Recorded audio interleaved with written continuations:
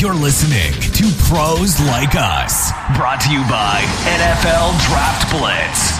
And now, without any further ado, here's Alex and Lou.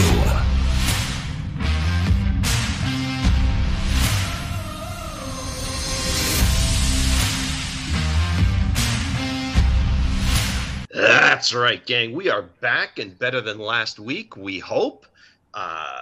We're zooming into what week is it? Week 9. The trade deadline as we record today is today at 4 p.m. Eastern. It's Halloween, so happy Halloween to everybody out there. Hope all your ghosts and goblins get what they're looking for today, tonight, whenever the hell they go out and party a little bit. But Alex, a couple of trades have come down the pike already. A couple of defensive linemen have moved. Leonard Williams to Seattle, Montez Sweat to the Bears. And I don't know, this may be even a bigger move, but James Harden on his way to the Clippers. So some moves being made today in sports. What's up, man? Alex, what do you say? James Harden finally gets out of Philly. By the way, I'm just curious, is James Harden ever the type of player that will be happy anywhere? Do you always get the feeling that James Harden is just really good at basketball, Lou? Very good at basketball, but he doesn't love the game. I mean, that's no probably... question. Yeah, I mean, no question about his skill set and everything else. That's probably the question mark that I always ask. I don't think this is the guy that loves the game. I don't think this is a guy that I want to have on my team. This isn't a guy that's going to make my, 4 other players on the court better, whether it's in the locker room or even on the court. This guy is a me-first player, and I don't think he makes other players in the long haul better. Great player, but a head case off of it. And I think it comes down to this. I don't think this guy loves the game. And that's just, you're good at certain things, but you make a lot of money doing something, but that doesn't mean that you enjoy doing it every day. Maybe it's just a business move by Ballmer. I mean, just getting another name on the squad. They're opening the old new forum that they're going to be calling home. They won't be playing, sharing an arena with the Lakers anymore starting next year, I believe. Right there in Inglewood, where it showed the home of the Showtime Lakers. One of my favorite buildings ever. But now it's going to be Clippers play. So I guess that's it for me in terms of the fabulous form. But I don't know. I mean, he's talked his way out of the last 3 places he's been. Daryl Morey was the biggest James Harden fan, I think, in the world outside of James Harden. And all of a sudden he has a falling out with him. So, yeah, I mean, James Harden loves himself some James Harden. I mean, that seems to be the long and short of it. I mean, he has done real well with assists. But again, it's all statistics, right? I mean, you talked about it. Is he really making the team better? Or is he piling up stats? Very similar to one of his old buddies, Russell Westbrook, I guess. I mean, little different because Russ just has a motor that doesn't stop and he plays 100 miles an hour no matter what. But again, he's not necessarily a winning player. So, okay, the trades. Leonard Williams to the Giants, Montez Sweat to Chicago. What do you make? I mean, Leonard Williams, former USC guy. Obviously, Pete's a USC guy. They weren't there at the same time. Obviously, Leonard's much younger, but what do you think of this? How you feeling good about Leonard Williams out in Seattle? The Seahawks needed to make a move on the defensive line because through the first month of the season, that defensive line excelled against the run. The Seahawks were good against the run. Now they're getting beat up. People are running on them consistently. This is a first-place team right now, okay? It would have been unheard of 3 weeks ago to say the Seahawks will even win this division, but we'll talk about the 49ers a little bit later. The Seahawks are in first place, so they needed to make a big move, and I think it is a big move. Leonard Williams does make them better up front. He obviously gives them depth, and he's a very good player. And the Giants are doing a fire sale. That's pretty much what it is, and I'm sure maybe we'll hear some other names being moved. I mean, as far as New York is concerned. I also love the Montez Sweat deal for the Bears, okay? Chicago is like, they're terrible, okay? They have the league's worst pass rush at the halfway point this season. They brought in like new players on the defensive line ahead of this season. They spent second and third round picks on the defensive line, and it hasn't worked out. The Bears, I'm reading it right now, Lou. The Bears have an NFL low 10 sacks this season and 46 pressures, which ranks 30th.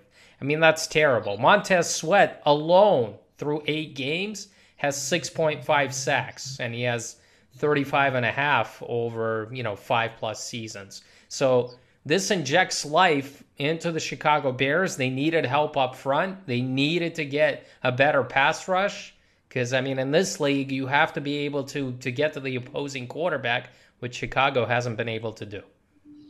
Well, hopefully this year's move works out a little bit better than last year's. They gave up a second-round pick to Pittsburgh last year for Chase Claypool, and that was just utter disaster, not even on the roster anymore.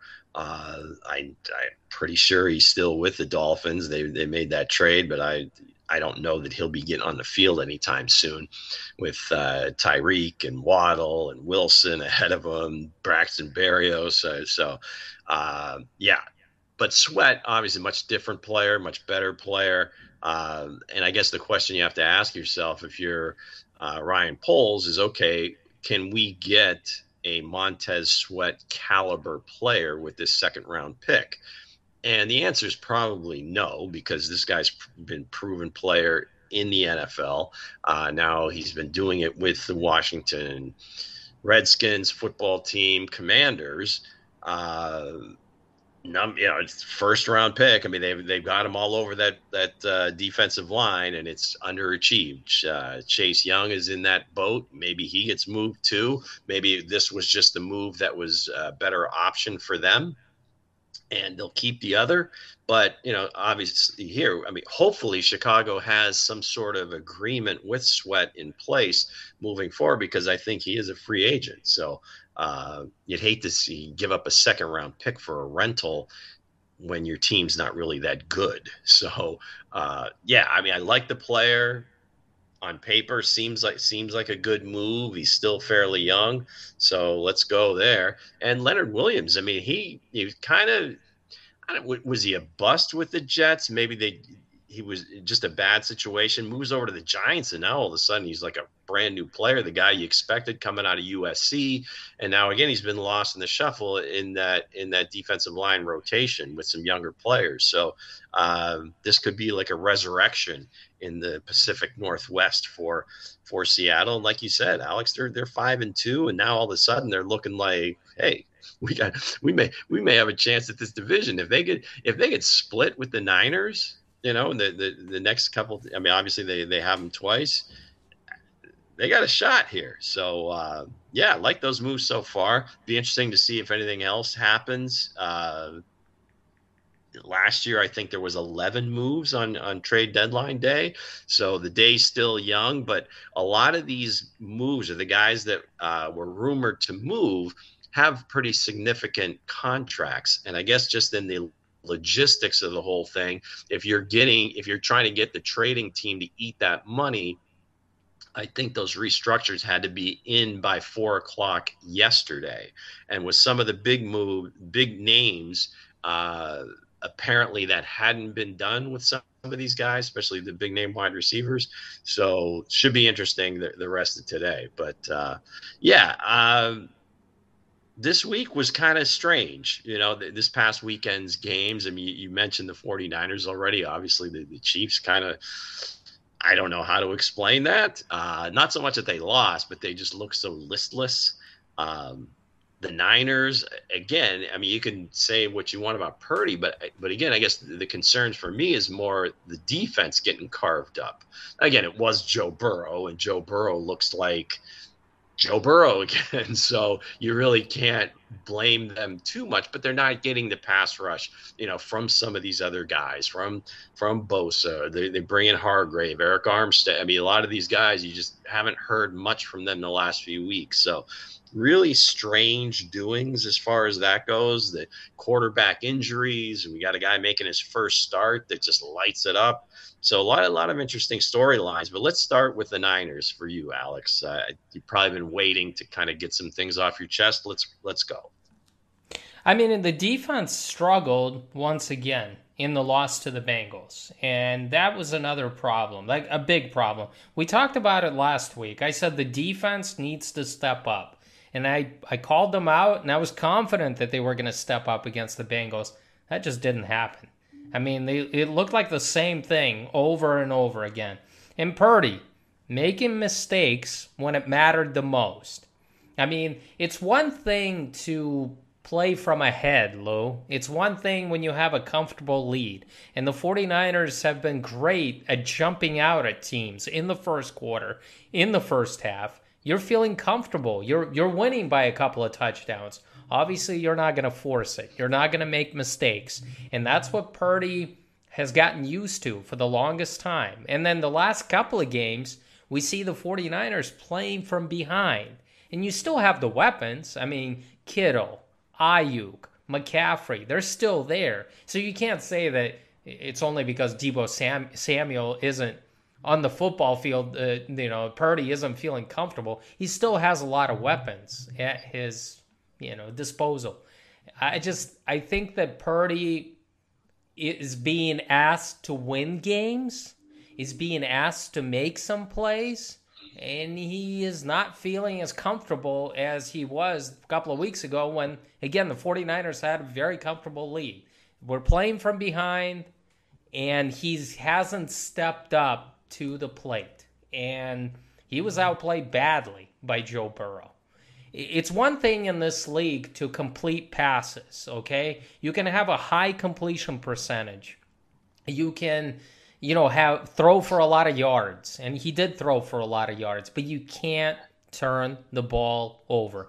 Kyle Shanahan knows it. The 49ers know it. If you're going to turn the ball over, you're not going to win too many games, and that's the case. And in the last 3 games, he's been turning the ball over at a huge rate, okay? I mean, something that we haven't seen from him before. He has been able to take care of the football, make good decisions, and the last few games, he's forcing the ball, and the 49ers are paying for it. So not playing good defense and just mistakes. Turnovers by the quarterback. Yeah, expectations is a kind of a sticky wicket. I don't think he's the type of kid that's like believing his press clippings, but the situation, like you said, is like completely different where you're playing from the lead. The defense is pinning their ears back in after the opposing team's quarterback, and you're just kind of rolling. So you see this a little bit with the Dallas Cowboys as well, where they jump on a team early and then the defense all of a sudden becomes superhuman. Takeaways, the pass rush is more intense. Everything just seems to be like insurmountable. But in terms of, going back to Purdy, is that I think the original ask for him was to, hey, get the ball to these playmakers. We will scheme these plays. These are the reads. And he was doing that, right? Now, I don't know that he's got the skill set to play, as they say, above the X's and O's. If those reads aren't there, and it goes, like read 1, 2, progression 1, 2, 3. If it's not there, does he have the skill set to do that? And I think he does to a degree, but I think, again, he's learning too. He's still kind of, he's basically just getting into his second year of playing, right? From where he started and then coming back this year. That's what we forget. We elevated him. And again, I was as guilty as anyone, but to go back to that, it was more, I think, okay, compare it, Montana was doing his first couple of years with Bill Walsh versus what he's doing with Kyle Shanahan. And as soon as that, that picture gets a little muddied and maybe it's not so clean, Now, okay, what are you going to do kind of like to reset? How are we going to get back to where we were? Or can you now play above the X's and O's? Can you make those plays? So I think he's got to get used to seeing that. And I'm sure the looks on defense are starting to change a little bit, as teams get a little bit more tape on him and so forth. And I think it's just a learning process. The bigger concern, like you said, Alec, is the defense, is because they're the ones that I think need to set the tone, not so much offensively. Yeah, you want to jump out, but you want the defense to be like, maybe get that turnover in a short field or 3 and out, force a punt. Now it's not playing from behind. So there's growing pains. I mean, it just happens. There's no team that just has a straight ascension and all this. You're just going to win every game. You're going to have peaks and valleys. And unfortunately right now it's 3 losses in a row for them. And, but I think the bigger story from that game is just how well Burrow is moving compared to where he was just a few weeks ago, where he was like a statue back there. He really couldn't move at all. Now also he looks like he wasn't injured a bit. He's everything's on time. Jamar Chase is doing Jamar Chase things. Mixon's, playing out of the backfield. Anarumo seems to be able to dial things up on the defensive side, no matter who they're playing. And that's one, on Halloween, that's the one I'm most afraid of right now, because if they get it rolling, that's a team that could kind of, push through that AFC fairly easily. Well, the Bengals are rolling right now, Lou. I mean, they've won 3 straight. T. Higgins had a coming out party. He had a big game against the 49ers. And I look at the stat. When under pressure, Joe Burrow was basically lights out. He completed all 10 of his passes for 136 yards and a touchdown against the 49ers. So that just tells me that the guy is healthy, like you said, and those early struggles in the beginning of the season when, he was injured and it looked like he was definitely laboring, it seems like it's behind him now. And the Bengals, I mean, they're clearly a Super Bowl contender now. I mean, the way that they've got everything rolling. And you can make a case, Lo, that they're the best team in the AFC right now. Yeah, no question. I mean, they certainly have all the pieces in place. They lost some guys in the defensive backfield, but again, I mean, maybe the most underrated coach in the league is their defensive coordinator, Lou Anarumo. Maybe this year he gets a head job, but that's the team you're afraid of. But I think the biggest thing for me is not so much the way he was throwing the ball, but just the movement in and out of the pocket, running for first downs. And it's not like he's getting up limping or anything like that. I mean, he looks like he looks when he's healthy. So he is healthy. So that's and again, they wear black and orange, the whole thing. I mean, they've got me spooked right now, Alex, especially watching the Chiefs try to play offense in Denver this past weekend. What the hell happened there? I want to ask you. I mean, it's looked like, I'm not saying, and I mentioned it last week, the Chiefs offense hasn't been as explosive. They haven't been clicking. But the fact is, I mean, they only scored 9 points. You still have Patrick Mahomes out there, right? You still have Travis Kelce. What's going on? Especially against the Denver team that is playing better defense the past couple of weeks. But it seems like the focus is more on the running game. So Denver, again, is a better team than they were in the early part of the season. But you certainly should have scored more than 9 points against this Broncos. Yeah. Oh, no question. I mean, and again, the same problems that have been kind of plaguing them throughout this season is short yardage and red zone, and they're not mutually exclusive. I mean, especially in the red zone and short yardage. Sometimes they get a little too cute, and the Eagles have perfected the brotherly shove, tush push, whatever you want to call it. And then this past week they showed a nice little option off it, and they scored a touchdown. But they have something, they have an identity. What they want to do is where the Chiefs, I'm not sure they even know what they want to do. They've kind of eliminated the quarterback sneak out of their offense unless they like motion one of the tight ends over and they try it, and then it's just so obvious. But also kind of taking that out of the defense's mindset in short yardage, they can play a lot differently. They don't have to kind of bunch up in the middle of the field, so that makes it more difficult. But again, it's just a little too cute. You got those three guys, and I've been saying this forever. And maybe I'm just overrating Humphrey, Smith, and Tooney, but you got to believe you can kind of just run up in there and get your yard, half a yard or whatever, but we'll see. But just the overall tone. I mean, it comes out, the day before or the night before, Patrick's not feeling well, has the flu, whatever. Okay. They have to announce that, I think, just, for the league to let them know, hey, he may not play, but there was no way he wasn't playing in that game. So he was a little off, and you could, the only way I really could tell that, not the way he was throwing it or anything like that, but it just seemed like in the pocket he wasn't moving as quickly as he normally would. So again, I don't know, not making excuses. They still had every opportunity in the world to score points, but turnovers, again, in the red zone, sack fumbles, a couple interceptions, is he forcing it to travel on third down? It's like, there may be progressions on the play, but in Patrick's mind, the first read is always 87.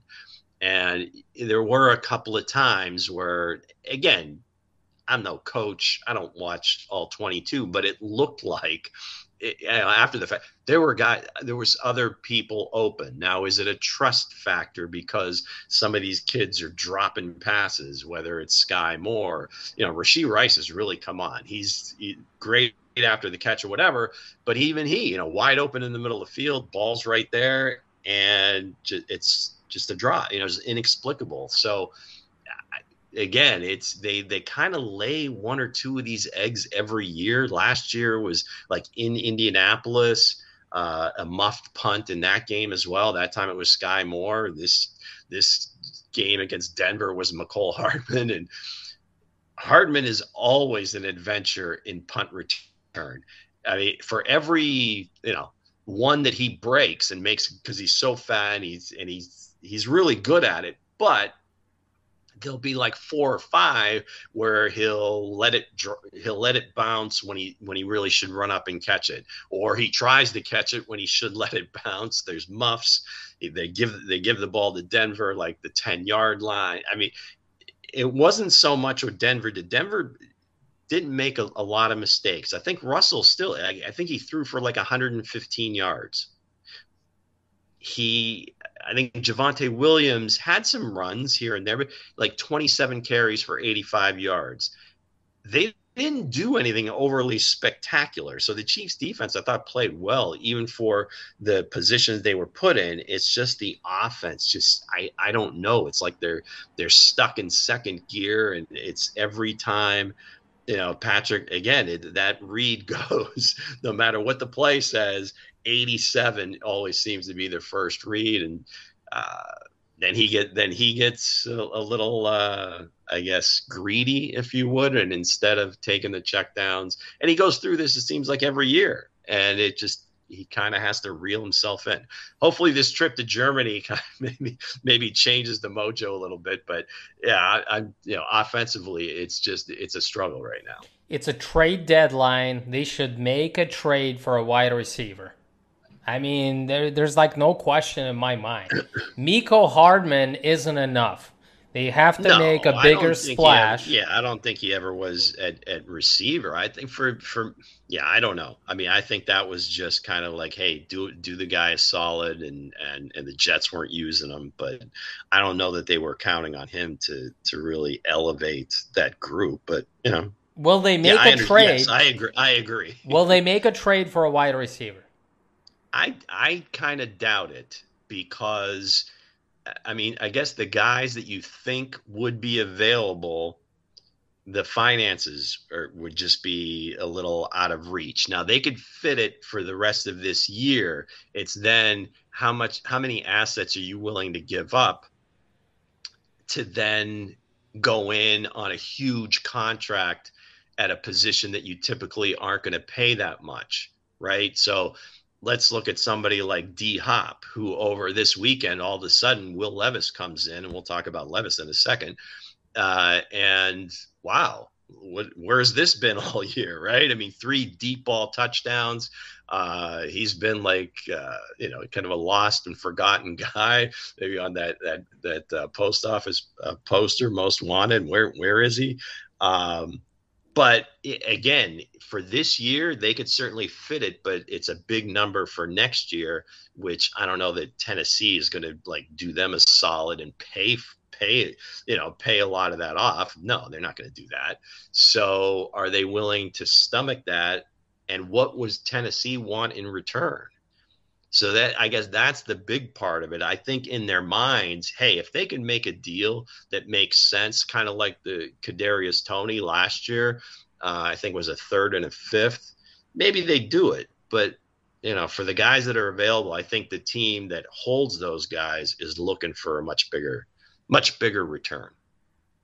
Well, I hope so. I think at this point, the Chiefs' offense doesn't scare me. And the truth is, they need another guy on the outside. I know you have a lot of confidence in these young wide receivers. I don't. I think they need to strike a deal. I don't think the Broncos will make a deal. And I don't think the Chiefs will take Jerry Jeudy. But why not take like Hunter Renfrow? Huh? Maybe another weapon on 3rd downs. Another versatile guy. He's a slot receiver. I get it. But he can help on those 3rd downs. And then it won't be as obvious that Patrick Mahomes is just looking at Travis Kelce on that. Well, I think it's the same thing. I mean, I don't think the Raiders are looking to make do any favors to the Chiefs for any stretch. I would imagine the asking price for him would be more from the Chiefs than it would from any other team in the league. And he signed an extension recently, so that money, again, those restructures, or if they're the owning team, if you would, of that contract, in order for them to do that, they would have had to have done it by yesterday. Maybe they did, but if they were, I don't think he would have been on the field last night, against Detroit if that deal was about to be made. So moving forward, okay, are they willing to take that contract into next season? They won a Super Bowl. They did have Juju. Okay. I mean, he was good. I don't know if he was great. It was better than what they've got right now, I think. But I think that the thinking is that we're just going to make this work one way or another. It's not going to be explosive.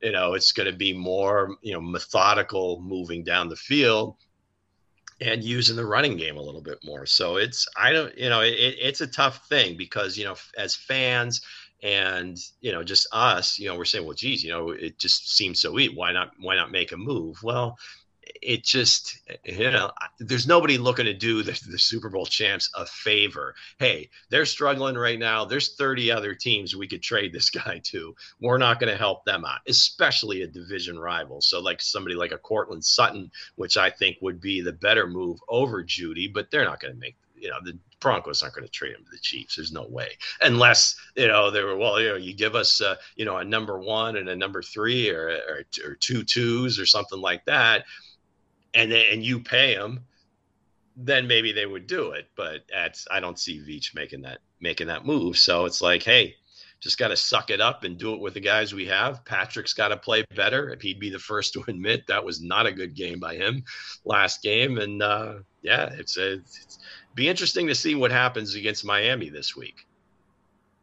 That's the big game. I mean, obviously, I'm sure the Chiefs have a lot of things. I want to see the Chiefs defense against the Dolphins offense. I think that's the matchup I want to see, because the Chiefs defense, I told you this a couple of weeks ago, have really impressed me. And I think they've impressed everyone. And I want to see how they're going to be able to slow down Tyreek, and how they're going to be able to slow down that explosive Dolphins offense. All right. So I mentioned earlier, Will Levis, famously on draft night was not a good night. You see, Now it probably turns out like he probably maybe got the better of it over the other guys that went before him. I mean, other than CJ Stroud, but I don't think he was going to challenge for that spot. He probably thought he had a chance to go in the top 10. And that was probably the biggest concerning thing. And it seems to happen, I mean, you remember, the night Rodgers, they thought, Alex Smith, Aaron Rodgers, a Cal guy, he's going to go first overall to the Niners. And it turns out it's Smith. He falls all the way to 24. Will Levis falls out of the first round. Just some very difficult camera shots of him with his family, his then girlfriend. I don't think she's in the picture anymore. That might have had something to do with it. She was maybe irritating him a little bit, like, what's taking so long? Why can't we go party? But he knocked it out of the park, first game.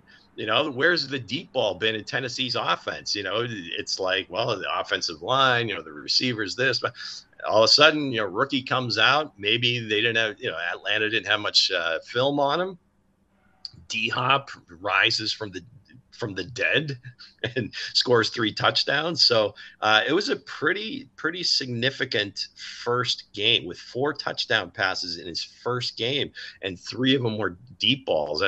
Even the 4th one it wasn't like a dink or dunk or the receiver took it. I mean, he was a lot of air yards for Will, and we know he's got the cannon and he was showing it off. So you think this was just a product of, hey, it was not so much a surprise, but just lack of film on him for Atlanta? Or do you think he really has a chance to just kind of come in, take this job, maybe not take, I mean, he's not going to like throw 4 touchdowns every week, but just, kind of take over this team moving forward? I think it's a lack of tape, and the Falcons have a bad defense, Lou, especially that pass defense. I mean, they've really struggled all year long. So we want to praise Will Levis, and I'm happy for him, but he played against like one of the worst defenses in 2023. I mean, certainly the moment didn't seem too big for him at all. He had the deep ball working. I mean, he completed 19 of 29 passes for 238 yards, and it certainly didn't look like a Ryan Tannehill type of offense.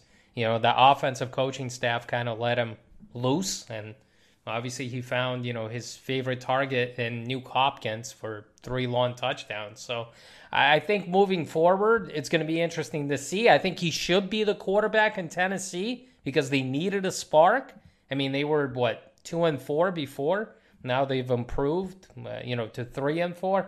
I don't see Ryan Tannehill, starting over him. I think you want to see what you have in Will Levis. So you move forward with that. And it seems like Vrabel said that they were going to alternate, right? Malik Willis and Will Levis were going to get, both going to get a chance to play. But always cagey, that Vrabel. That ended quickly. Obviously, Levis had the deep ball working, and it looks like he's going to be the starting quarterback moving forward. He just gave him a spark, Lou, and sometimes you need a spark in order for the team to get, going, and the whole team looked energized. The whole offense looked energized. So it was good to see for the rookie quarterback, but we'll see. Again, he played against a very bad defense. Right. And the NFL comes at you fast. Short week. They play Thursday night in Pittsburgh. He may get a dose of TJ Watt.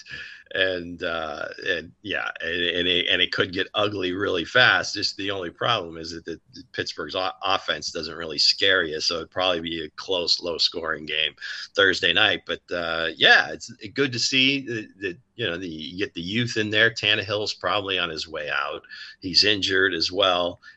Maybe the Malik Willis thing was kind of a smokescreen, kind of get the other team to prepare for 2 guys, or whatever Vrabel was doing there. But it doesn't look like that's going to be the case moving forward. But again, we'll see in Pittsburgh. Again, short week. They turn around on the road, so you only get a couple days to walkthroughs or whatever, and you're getting ready for number 90 breathing down your throat most of the day. That's that might be a tougher spot for old Will back in Pennsylvania. He started his career at Penn State and then moved along to Kentucky before he kind of took off.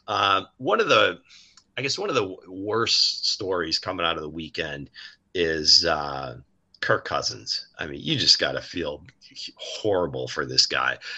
He's kind of been that. I don't know. I mean, a lot of abuse, right, for over the years. But he stuck to his guns with his contracts. He's always put up good numbers. He's a good dude, great leader, and I think he was having, if not his best season, one of his best seasons to date, and kind of getting that thing turned around. 4-4 now, and I guess it was in the third quarter, and pop, he goes down, and you knew right away that's it for the season. But yeah, so what do they do now? Are they buyers now with the trade market, try to bring a quarterback in there?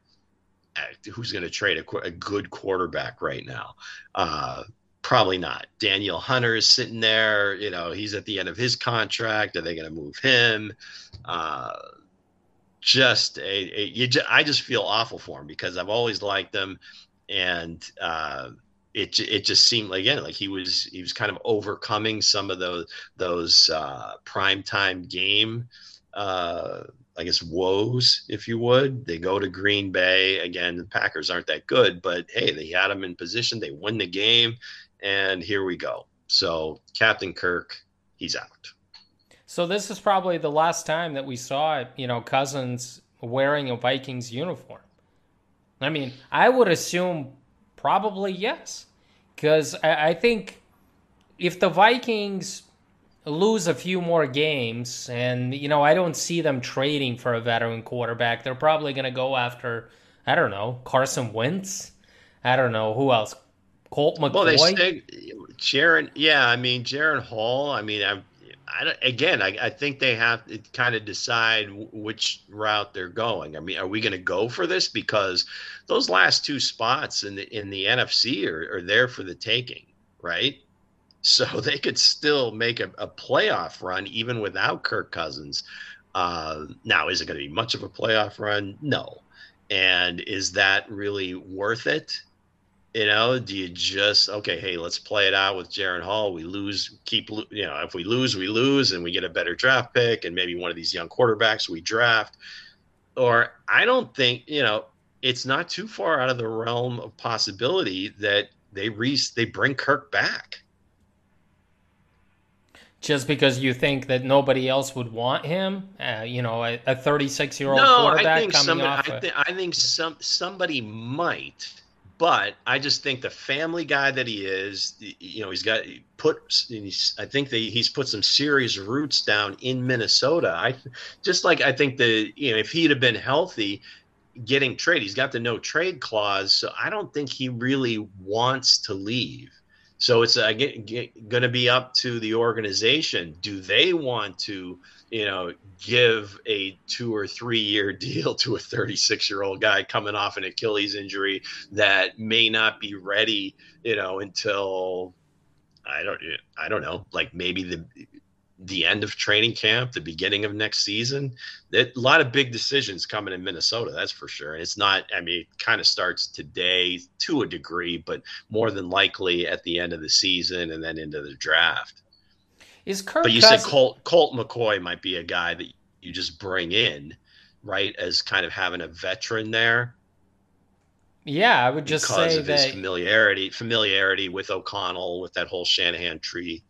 Right, I would bring in one of those guys. I mean, even Wentz, I would consider him as well. I mean, I don't think anybody is going to trade a key backup quarterback to the Vikings. I don't think anybody's going to give him that, due diligence. But I don't feel too confident going with Hall, a rookie quarterback. How about the rocket scientist Joshua Dobbs just got benched, I think, in Arizona. Smart dude. I mean, he came in to Tennessee last year, almost got him to the playoffs. I don't know. I don't think that experiment with Clayton Tune, I think, is going to end badly, and I think they're going to go back to Dobbs sooner than later. I just think now it's like a desperation move. You don't think Kyler plays in a couple of weeks? I don't. Why would you risk bringing Kyler in if you're not? Well, I in mean, it? if he's healthy, I think they have to know where Kyler is too. Don't you? I mean, if you're Arizona and you're sitting there, maybe you're going to have a high pick. Are we going to stick with this guy, or do we move on? I mean, it's so I think, and a new coaching staff too. So don't you think they at least want to see him on the field for a few games before they say, okay, we're good, let's just stay with him, or you know what? Let's just use one of these picks on one of these younger guys, start the clock over, pay a lot less. Now they'd be eating a lot of money, I would think, but moving forward with a new coaching staff, maybe they just bring in one of those young guys. Arizona is what, 1-7 right now, Lou? I believe they are. Say they lose the next 3 or 4 games, and I don't think Kyler is going to return any sooner than that. Say they're like 1-11. Do you risk going with Kyler Murray in December when you've got really meaningless games? I wouldn't. If I'm the coaching staff, I wouldn't. Knowing that even if he's close to being 100%, what is he going to give you? What is he going to give you? A spark? Or are you going to evaluate him in the last month of the season? That seems ridiculous. Yes. I think they know who they have. Lou, I think they know who they have. Really? Yeah, they do. I do think that franchise as a whole, even though it's a new GM, a new coaching staff, I think they know who they have. So you think it's like a Deshaun situation where he's just a healthy scratch the rest of the way? Because I think he's been medically cleared. The window 21 days opened. So he is, I mean, for all intents and purposes, he is healthy. And I think they could certainly use him this week if they wanted to, but probably not on the road in Cleveland. I would imagine the next home game, I'd be shocked if he's not playing. This is a bad Arizona Cardinals team. And this goes a lot deeper than Kyler Murray. And Kyler Murray isn't going to save you here, okay? No. All of a sudden. And I do think that franchise knows exactly who they have in Kyler Murray. Whether they want to go forward with him next season, that's up to them. That's going to be the decision that they're going to have to make. And I don't think 4 or 5 games this season is going to decide Kyler Murray's future. So are you thinking that maybe they've already made the decision, and rather than risk getting him injured again, they're just going to sit him out? And what does Kyler say? I mean, he'll speak out. I mean, if he's healthy, I mean, I'm sure he wants to play. He doesn't want to sit and watch. That's what I'm thinking, Lou. I'm thinking that the Arizona Cardinals want to start over. They've got a new coaching staff. They got a new GM. They don't have any attachment to Kyler Murray, and I think they can eat that contract. I think they'll trade him. I think somebody is going to take him because somebody feels that, hey, Kyler Murray is still better than 2/3 of the quarterbacks in this league. I think they have to start over. It's a new clean slate. Just get rid of it. That's it. You gave him the contract, but that was the old regime. Now you got to go with the new guy, whether it's Caleb Williams or, the kid from North Carolina, or whether it's Sanders. Doesn't matter. You start over from scratch. You go with a young rookie quarterback because you've got a bad team around you. And I think you can still get some return for Kyler Murray. You can still get some valuable picks. And I think you sit him, you don't risk him, and in the offseason, you get rid of him. So Kyler Murray is going to get some of that treatment, that the Cardinals did before to Josh Rosen. I think that's what's going to happen, Lou. If this is a bad team, why would you go and play Kyler Murray? Okay, I don't get it. In the next 4 or 5 weeks, he's not going to show you anything different than you already don't know. You still see some things. You're still going to see things in practice. I mean, the new coaching staff can evaluate him there. He doesn't have to play I see it from their point of view. But what about Kyler? If he's healthy and he wants to play, and then I don't know how you just say no, we're going to sit you. We've seen some bad teams before Oh, yeah. Not risk playing their franchise type of players because, I mean, these guys can get hurt, especially with his playing style out there. Why not bring him along slowly and get him ready for next season? That's the story that they can tell him. But I think the Arizona Cardinals have already made up their mind. I think they're going to have a number 1 overall pick, and I think they're going to go quarterback, and Kyler is going to be on the trading block. So you think they will trade, like leading up to the draft, that's when the trade gets made? I do think that that's what's going to happen. Just to try to load up on some picks, and it may even happen during the draft, depending on some of the other jockeying for position. Because, like you said, there's some names out there, and again, these are potential rookie players, but it looks to be like a pretty decent. A strong draft, because you mentioned, obviously you got Caleb Williams, you've got Drake May, you've got, depending on what your likes and dislikes, Michael Penix Jr. from Washington. I don't know where you stand on Bo Nix. I personally don't see it, but hey, I'm sure there's plenty of people that think that he could be a first round pick. And there's probably some other guys that I'm leaving out. The kid from Duke, if he comes out, Shedeur Sanders, I think he's going to stick around and play for his dad that one more year, but he could certainly come out. I just don't see it happening. So a lot of intrigue going to be leading up to the draft. Now you throw Kyler Murray into the mix. Again, it's going to take a GM that says, okay, none of these guys are as good as he is right now, and we're willing to pay for it. And coming off people looking at this Deshaun Watson situation, they got to be gun shy. Now, granted, not totally guaranteed for Kyler, and I'm sure there's a lot of shenanigans they can play with the contract, but it's just got to be a tough one with an existing guy that is sitting out, and now he's going to be healthy. And if they let him sit out knowing that he's healthy, it may, might kind of tamp down the trade value there. So it should be interesting either way. We're here for it. All right, man. MVP of the week. Got a few candidates here. I'm sure there's many other guys, but a couple that really stood out to me, Alex. A.J. Brown is on a heater. 6 consecutive games, over 125 yards receiving. I think it's the first time it's been done. I think it's the only time it's been done. I think he beat the record that Megatron had. A couple more touchdowns. And then some of the catches that he's making is, early in the season, like the first game or after the second game, it was like, they're all frustrated. He and Hurts having words on the sideline. And now all of a sudden he's on this heater for 6 consecutive games. CeeDee Lamb finally broke out against the Rams, 12, $158, couple touchdowns. So again, it was one of those games where Dallas jumps out. Let's see what he can do. Again, in a big game, meaningful game. They play in Philadelphia this coming week. Huge game. But my MVP of the week is going to be Joe Cool, number 9. I don't know. Like 88% completion percentage. He threw for under 300 yards, but 3 touchdowns. And just the way he moved, the way he led that team, everything about him just exudes. And that's why he was my choice for MVP before the season. And I think he still has every opportunity to win it.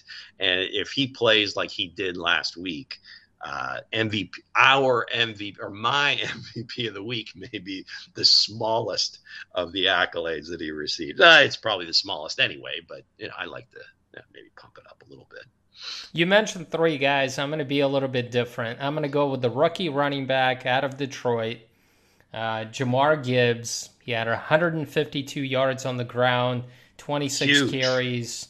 He picked up 5 receptions for 37 yards on the receiving end as well. I know it was against the Raiders, but again, the kid was the driving force behind that win on Monday night. He played at a different speed. He's just faster. Watching him in Alabama, it just seemed like he was just faster than anybody on the field. He's kind of like a Tyreek Hill, but playing running back, where he's just, if he gets that initial step, it's like he's gone. He's just gone.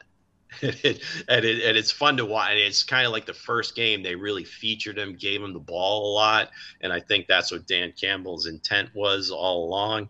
We'll see what happens with David Montgomery when he comes back. I'm sure the load share is going to be a lot different than it was before he got hurt. So, and it was just huge because it was huge because you mentioned meaningful. It was all meaningful stuff.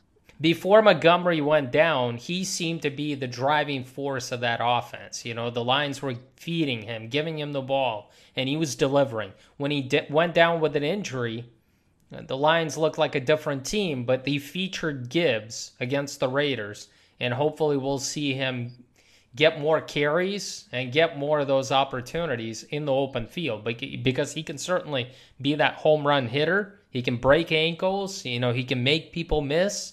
That's his game out there. So the Lions got back on track on Monday night. Yeah, and he's huge in the passing game too, because you could split that guy out. I mean, we talk about Bijan Robinson on all his skills. Jahmyr Gibbs, I mean, he's right there. Again, this was a guy that watching college football last year, I said, that's what the Chiefs need. I mean, to me, being selfish, I mean, if the Chiefs get a guy like that, it would be like getting Jamal Charles in his prime back with this offense rather than when he was playing with. And it's just, you get him out in space and it's lights out. So I'm here for Jahmyr Gibbs, even though I do have David Montgomery on one of my fantasy teams, and he was really, driving some wins for me. Looking to the bench right now, so I don't know that he's going to be coming back and starting for me anytime soon. All right, the pick segment coming up. Alex with the strong lock of the week last week. Jacksonville goes into Pittsburgh and just takes that team apart. It was ugly. It was a slog.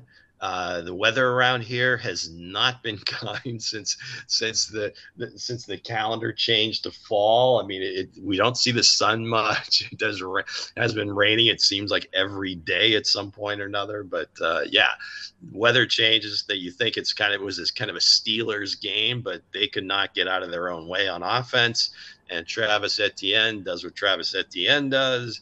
And it was just a great game. Good call by you, Alex. My lock of the week this week, Lo. I'm taking the Chargers on the road Monday night against the Jets. That's right. I'm taking up a West Coast team on Monday night against the New York Jets. I think it's -2, and I think they'll definitely cover it. They'll get that field goal. I have confidence in Justin Herbert and that team going to New York.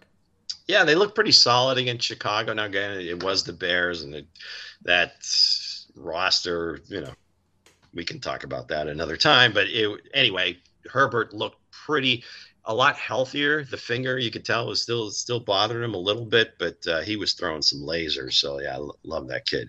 All right. So, yours truly, the picks did not go very well this past week. It was a tough day, to say the least.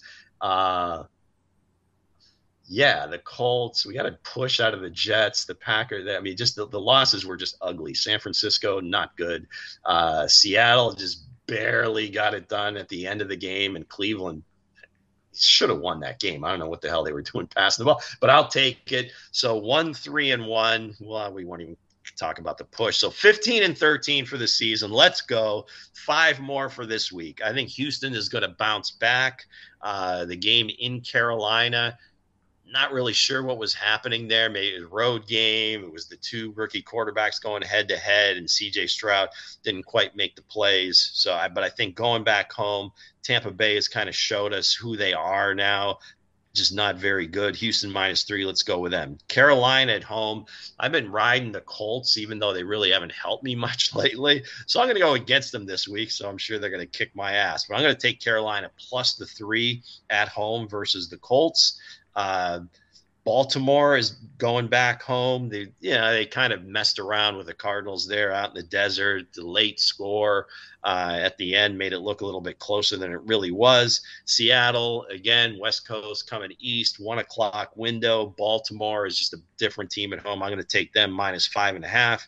A couple of huge games. Let's go right into it. Philadelphia -3 versus Dallas. I think, again, Dallas comes into this game a little more overvalued because, again, when they can explode on a team early, they just roll. I mean, it's just a whole different ball game. The Eagles, even though they struggle in some of these games and they just kind of find a way, when they're in a big game, it's almost like they just play a little bit differently. They play at a different level. I'm going to take the Eagles -3. They're at home, and I just think they're the better team. And then the Sunday night game, sorry, Cincinnati -3 at home against Buffalo. I don't know why this number's only 3. I would think it would be higher. So that's the only thing that scares me a little bit. But I'm buying the Bengals here. Buffalo's kind of the schizophrenic team. I'm really not sure what you're going to get week to week. They're going back to a place that was a pretty emotional place. Now, again, both teams will probably feel those emotions. But I think what we talked about Burrow earlier, he's got them rolling. Anarumo's got that defense playing well. They're pressuring the quarterback. They're making plays. I'm going to take Cincinnati here. So the 5-pack, if you will, Houston -3, Carolina +3, Eagles -3, Baltimore -5.5, and Cincinnati -3. Alex, how you feeling about those? If I was a gambling man, Lou, and I was in Vegas, I would feel iffy about the Bengals just coming off that 3-game high.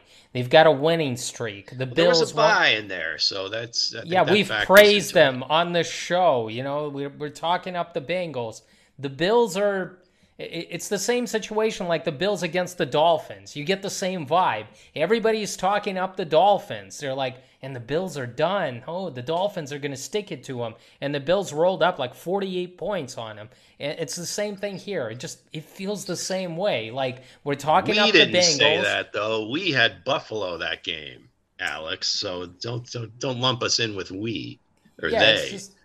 So I think the Bills. I think the Bills are going to sneak up on the Bengals here, and I got a sneaky feeling. I would actually prefer that to happen. Actually, from a standings perspective, an AFC overall picture, I'd like to see the Bengals lose as many games as possible.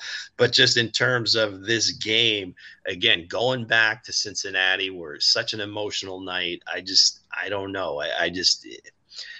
They can, obviously, they have the talent to go in there and win. No question about it. I don't think it's a lock by any stretch, but they've just been so up and down and you just don't know who's going to show up. So, yeah, I hear you. Big game, they against Miami, same thing, but I just think Cincinnati is kind of finding their stride here. And I don't know. I just think that's a team that's the scariest team in the AFC right now to me. Fair enough. I mean, we've talked up the Bengals on this show, and I agree with you. It's just this is a really sneaky game because it is. The Bills are still – they want to show the entire world that they can get it done against, Joe Cool and Cincinnati. Yep. Like the same thing that they did against the Dolphins. It's almost a must win for them. Right? I mean, especially like if Miami beats Kansas City on Sunday, now all of a sudden you're looking at that division and it's like they can't get too far behind. They only have one more game with Miami head to head. So it could be a much different game come Sunday night than what it was right now. So yeah, I'm with you there. It's going to be a tough one. It can go either way, but I just think in this case I'm going to go with Burrow. Yeah, maybe it's just juju. It's reverse juju. I'll pick them. So Buffalo.